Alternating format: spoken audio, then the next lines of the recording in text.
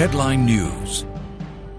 Japanese Chief Cabinet Secretary Yoshihide Suga said today that Japan has strong hopes that the historic Trump-Kim summit in Singapore will mark a big step towards peace and stability in Northeast Asia. He told reporters at a news conference after the cabinet meeting that Japan and the US were closely aligned on their policies toward North Korea. Japanese Foreign Minister Taro Kono added he will make a 2-day visit to Seoul from tomorrow for 2-way and 3-way talks with US Secretary of State Mike Pompeo and South Korean counterpart Kang Kyung-hwa.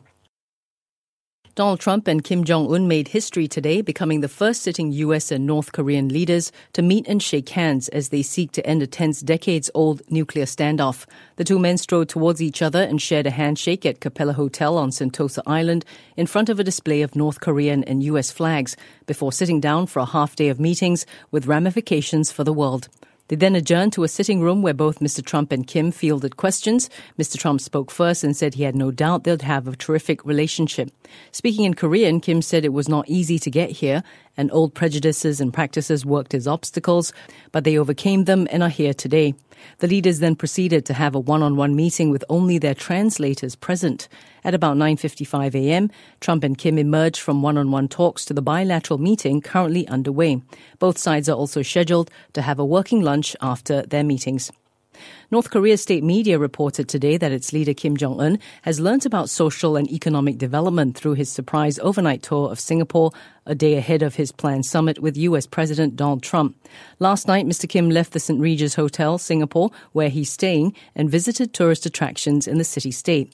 The Korean Central News Agency confirmed his nighttime tour of Singapore, a rare quick disclosure of the leader's detailed itinerary and schedules during his overseas trip.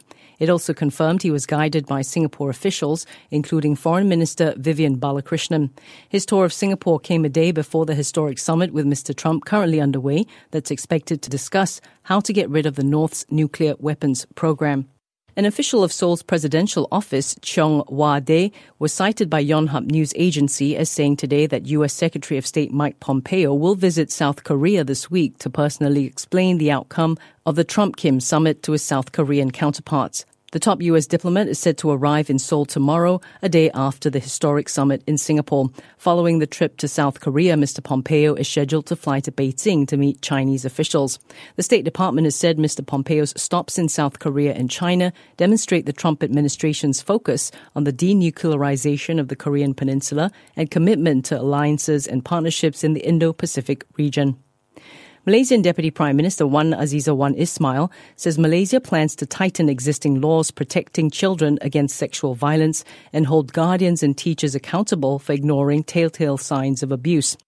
An act on sexual offences against children was passed last year under the former government of ex-Prime Minister Najib Razak. It aims to protect minors below the age of 18 and make child pornography and sexually communicating with a child an offence. Wan Azizah, who holds a second portfolio as the Minister of Women, Family and Community Development, says there's room to strengthen the law and to make it more effective.